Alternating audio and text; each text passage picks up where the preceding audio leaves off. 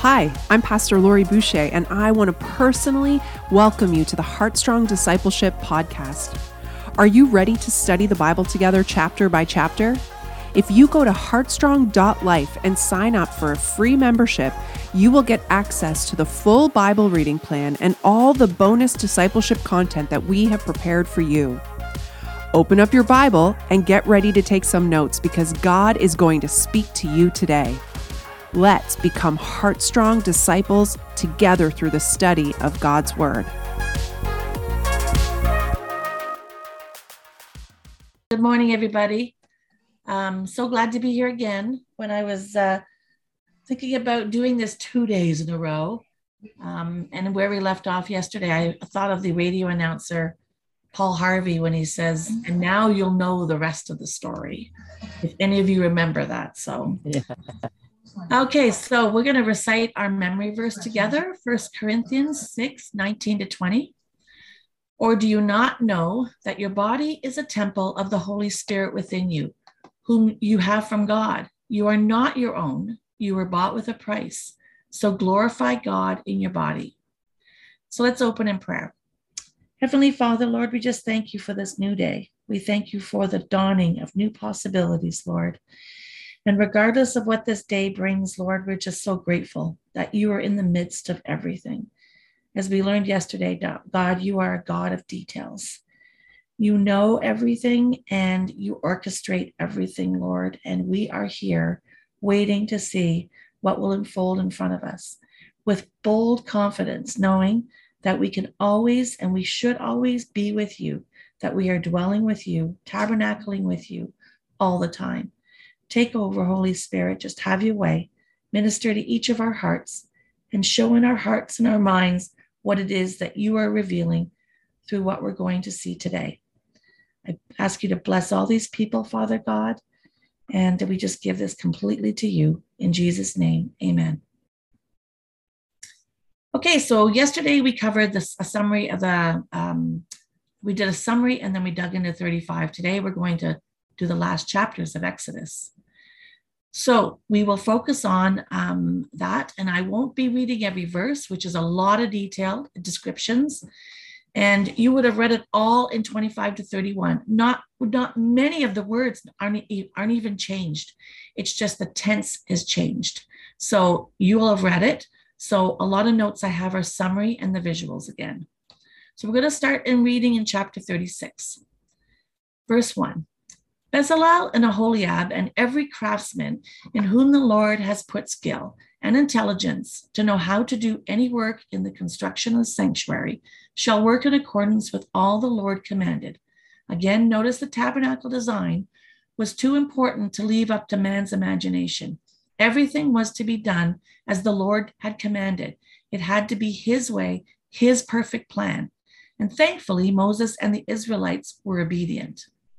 Verse 2 and 3, and Moses called Bezalel and Aholiab and every craftsman in whose mind the Lord had put skill, everyone whose heart stirred him up to come to do the work. And they received from Moses all the contribution that the people of Israel had brought for doing the work on the sanctuary. They still kept bringing him free will offerings every morning. We see that God equips his people with gifts and talents, but he also supplied the wealth. Remember Egypt? Remember when the Israelites left Egypt? The Egyptians were so glad to see them go that they gave them those gifts of gold and silver. And Iona mentioned this yesterday. It was like a voluntary plunder with God as the orchestrator of it all. God put it on their hearts to do this. Now God calls his people to turn over all these gifts for his purposes. And we are reminded here again that their hearts were stirred and they kept bringing their free will offerings every morning. We're going to jump to verse 5 to 7. And said to Moses, the people bring much more than enough for doing the work that the Lord had commanded us to do. So Moses gave command, and word was proclaimed throughout the camp. Let no man or woman do anything more for the contribution for the sanctuary. So the people were restrained from bringing, for the material they had was sufficient to do all the work and more. It must have pleased God immensely when his people are so in love with him, so grateful for all he's done, so in awe of him that they give more than enough to support his work so freely from their hearts. And we know this was a monumentous project requiring a large amount of materials, supplies, and labor. Yet those in charge were so well organized, they knew what would be needed and collected enough, but it did not take any extra. Just as God supplies for all our needs, he ensured enough would be available, and those working were not greedy to take an extra. What God commanded, they did. Not more, not less. They followed his instructions exactly.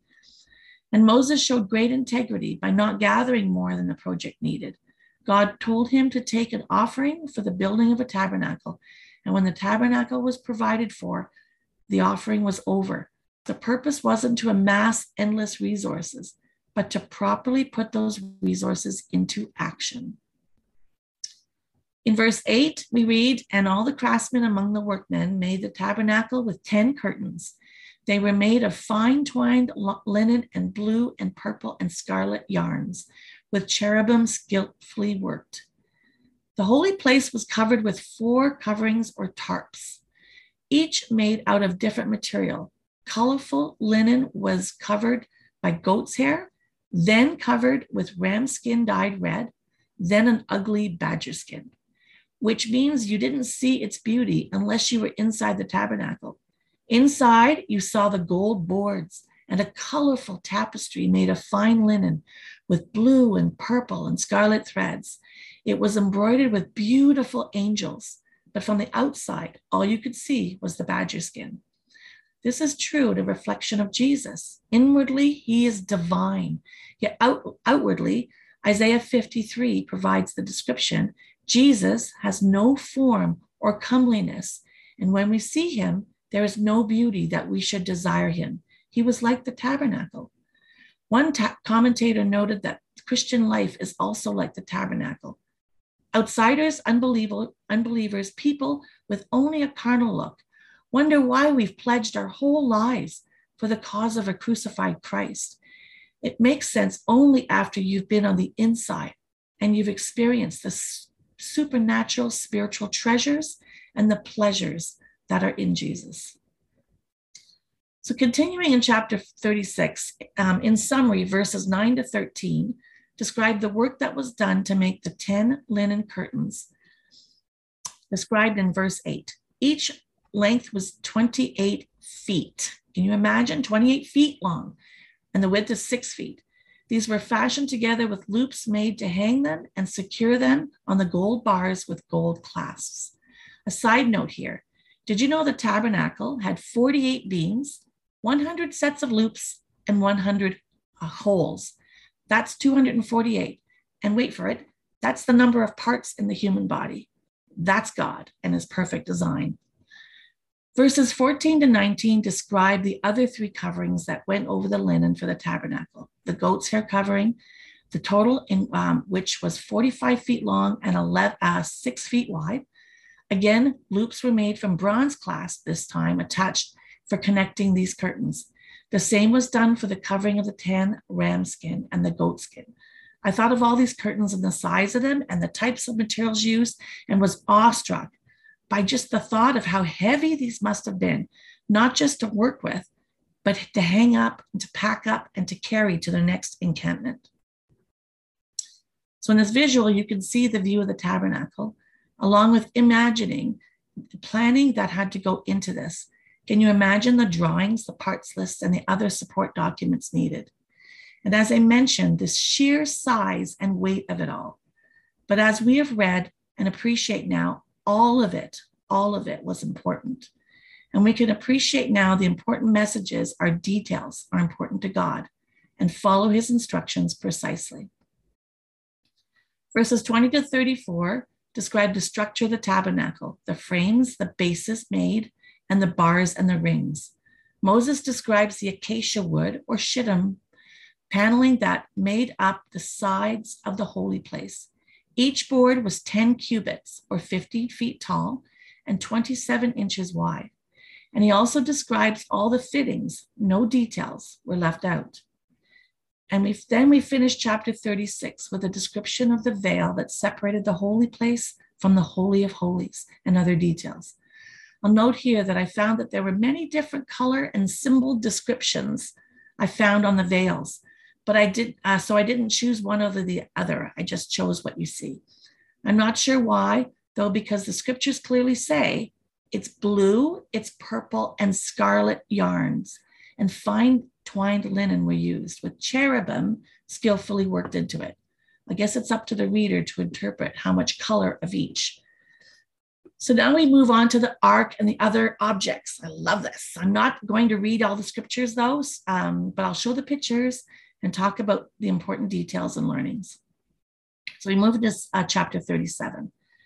So that speaks of the construction of the ark, the table of the showbread, the lampstand or menorah, and the altar of incense. All these pieces being in the holy places, in the covered tent in the courtyard. We start in verse 1 to 9 with the most important item in the most important place, the Ark of the Covenant, the special tabernacle furniture. You can read the scripture details, but I want to remind everyone of the 3 items inside the ark: the stone tablets containing the laws from God, a jar of manna to always remind Israel God provides, and Aaron's budding staff. And a side note, Aaron's staff, which was a piece of almond wood, miraculously budded, bloomed, and produced almonds, indicating that God chose him as high priest. And we're going to learn a lot more about that in Numbers 17. The ark was placed as the only item in the Holy of Holies, the most holy place, which Aaron, or the high priest, was the only one allowed, and he entered only once a year to make atonement with a blood offering for all the sins of Israel. The blood offering by the high priest was poured over the ark's contents. Sandy Adams notes, over the ark rested the glory of God. And this presented a problem. God loves us, but he can't accept us when we fail to keep the law's commands. The answer was found at the blood-splattered mercy seat. It was here the priest sprinkled the blood of the sacrifice, and it was the blood that satisfied the demands of the law, and at the same time expressed the love of God. It was that lid that man found God's mercy and received his forgiveness. Next, we walk out of the Holy of Holies, and we're in the holy place, in the tent where the 3 items are found. The table of showbread in verses 10 to 16, which was an important piece of furniture inside the place of the tabernacle. It was situated on the north side of the holy place, right as you enter it from the courtyard. The private chamber where only priests were allowed to enter and performed daily rituals of worship as representatives for the people. Atop the table of showbread are pure gold plates. Aaron and his sons placed 12 loaves of bread made from fine flour, also called the bread of the presence. The loaves were arranged in 2 rows or piles of 6, with frankincense sprinkled on both rows. The loaves of bread were considered holy, an offering before the presence of God, and could only be eaten by the priests. Each week on the Sabbath, the priests consumed the old bread and replaced it with fresh loaves and frankincense supplied by the people. The table of showbread was a constant reminder of God's everlasting covenant with his people and his provisions for the 12 tribes of Israel, represented by the 12 loaves. And it's a foreshadowing of the bread of life, Jesus Christ. Now on the left, as you enter, it was the lampstand or the menorah. The construction of this is in verses 17 to 24. Verse 24 adds an interesting detail. Of the talent of pure gold, he made it. A talent was a unit of weight equaling 100 pounds. That's a heavy lampstand. The golden lampstand provided light for the holy place, but it was also steeped in religious symbolism. While all the elements inside the tabernacle's tent of meeting were overlaid with gold, the tabernacle alone, also known as the menorah, golden candlestick, or candelabrum, was constructed of solid gold.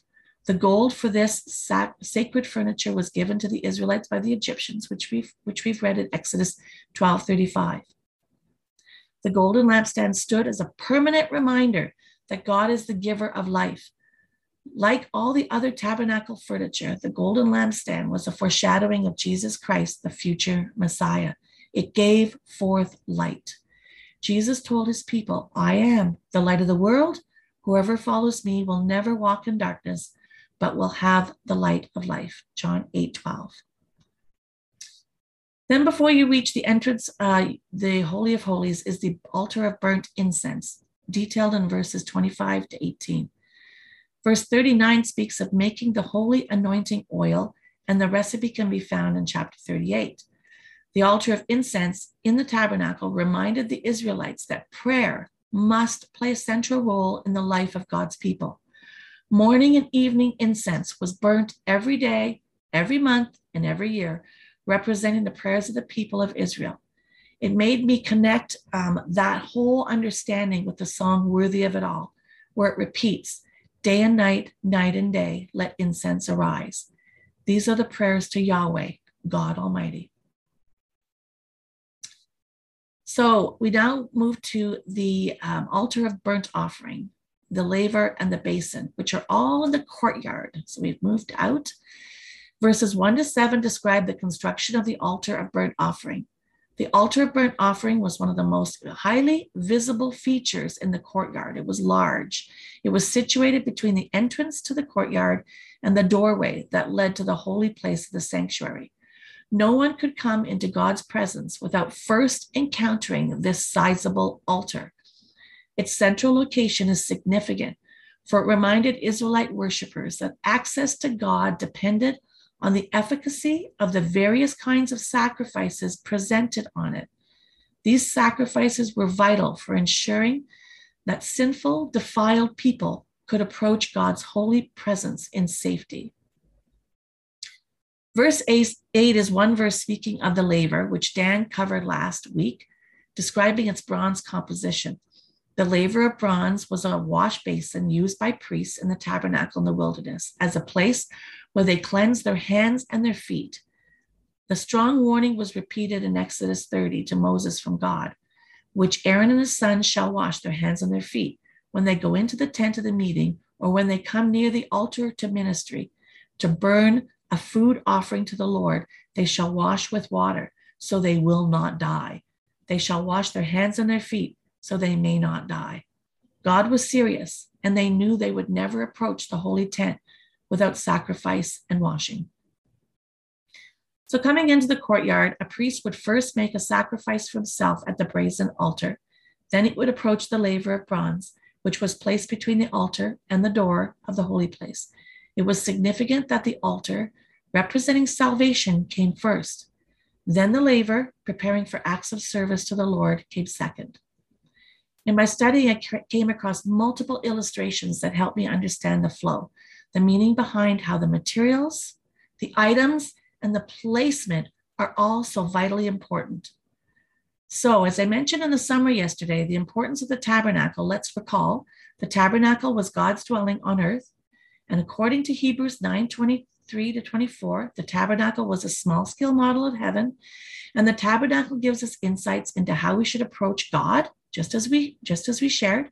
And the tabernacle, as we've already mentioned, is, as it speaks to us, is of the person and work of Jesus Christ. It was God's dwelling on earth, as was Jesus. So now we're going to get into your bonus material.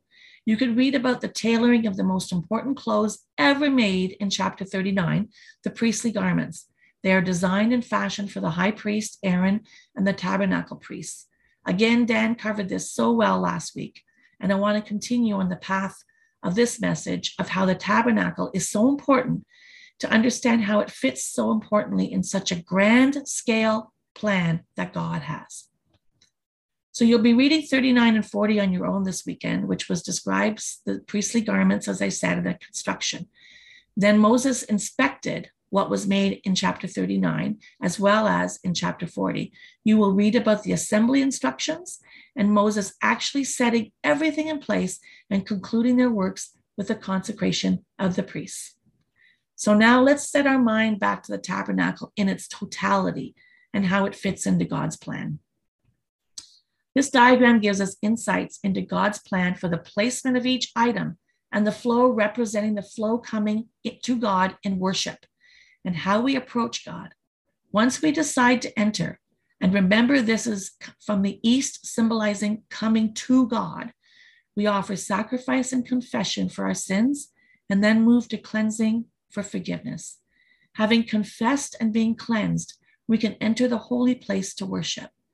And finally, we are invited to approach his throne of grace, to be in his presence, to commune with him. This is the only method prescribed by God to the Israelites to approach him before Jesus. Yet all of this is a foreshadowing or represents the importance of Jesus. Keeping that flow of worship in your mind, this next illustration we can layer in the depiction of Christ, with the outer courtyard described as the way to God. The way encompasses accepting the person and work of Jesus Christ in your life, with confession of sin, cleansing, receiving the gift of forgiveness, which is his grace. The holy place is a symbol for the truth. The truth encompasses Jesus as the bread of life and the light of the world. Remember the table of showbread and the menorah, the bread of life and the light of the world.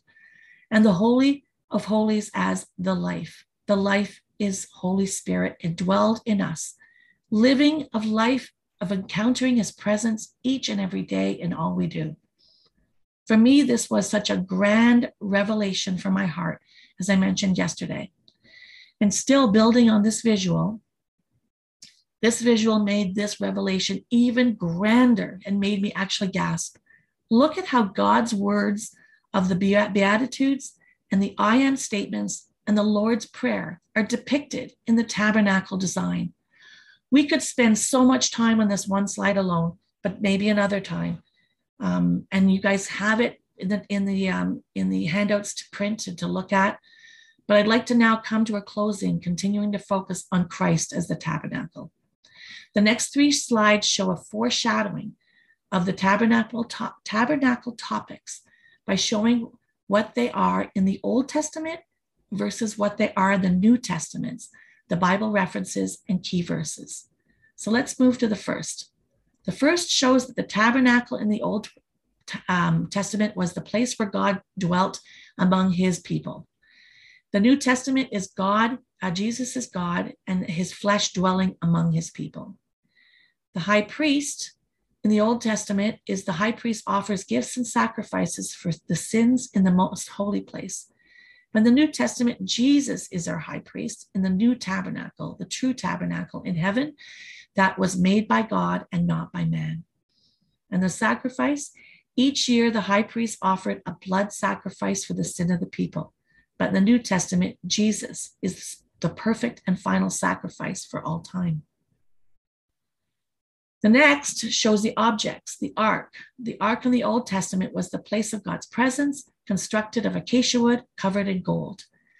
Jesus, in the New Testament, Jesus is God in human form. He represents Jesus to us and his divine nature to us. And then what am I missing here? Hang on a second, guys. Something's not right here. Boop, boop, boop. Then we have the,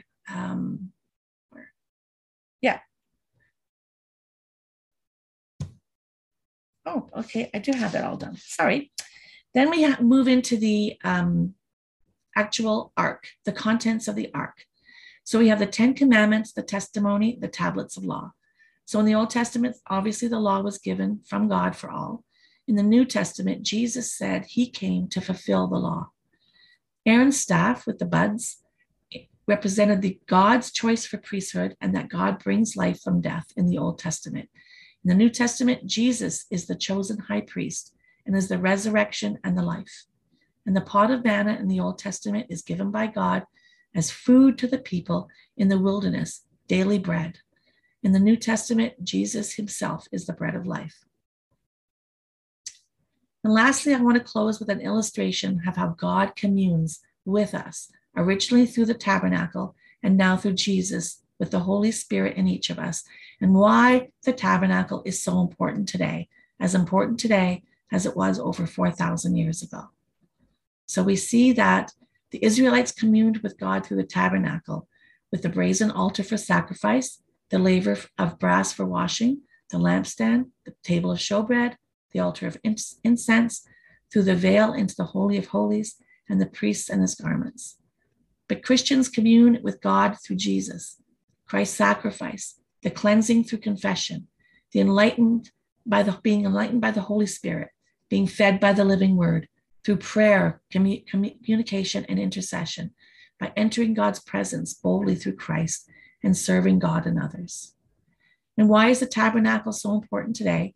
Today, believers are God's dwelling place. God's holy presence is among us always.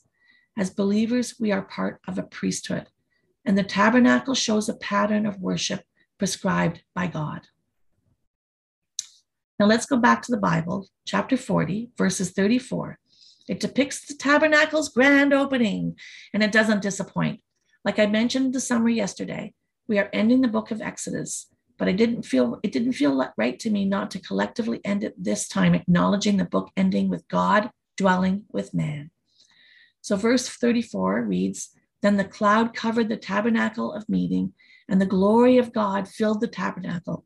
And Moses was not able to enter the tabernacle of meeting because the cloud rested above it, and the glory of the Lord filled the tabernacle." The Shekinah glory, as the Hebrews called it, the tangible, visible presence of God, fills the tabernacle. Its surroundings are permeated with glory.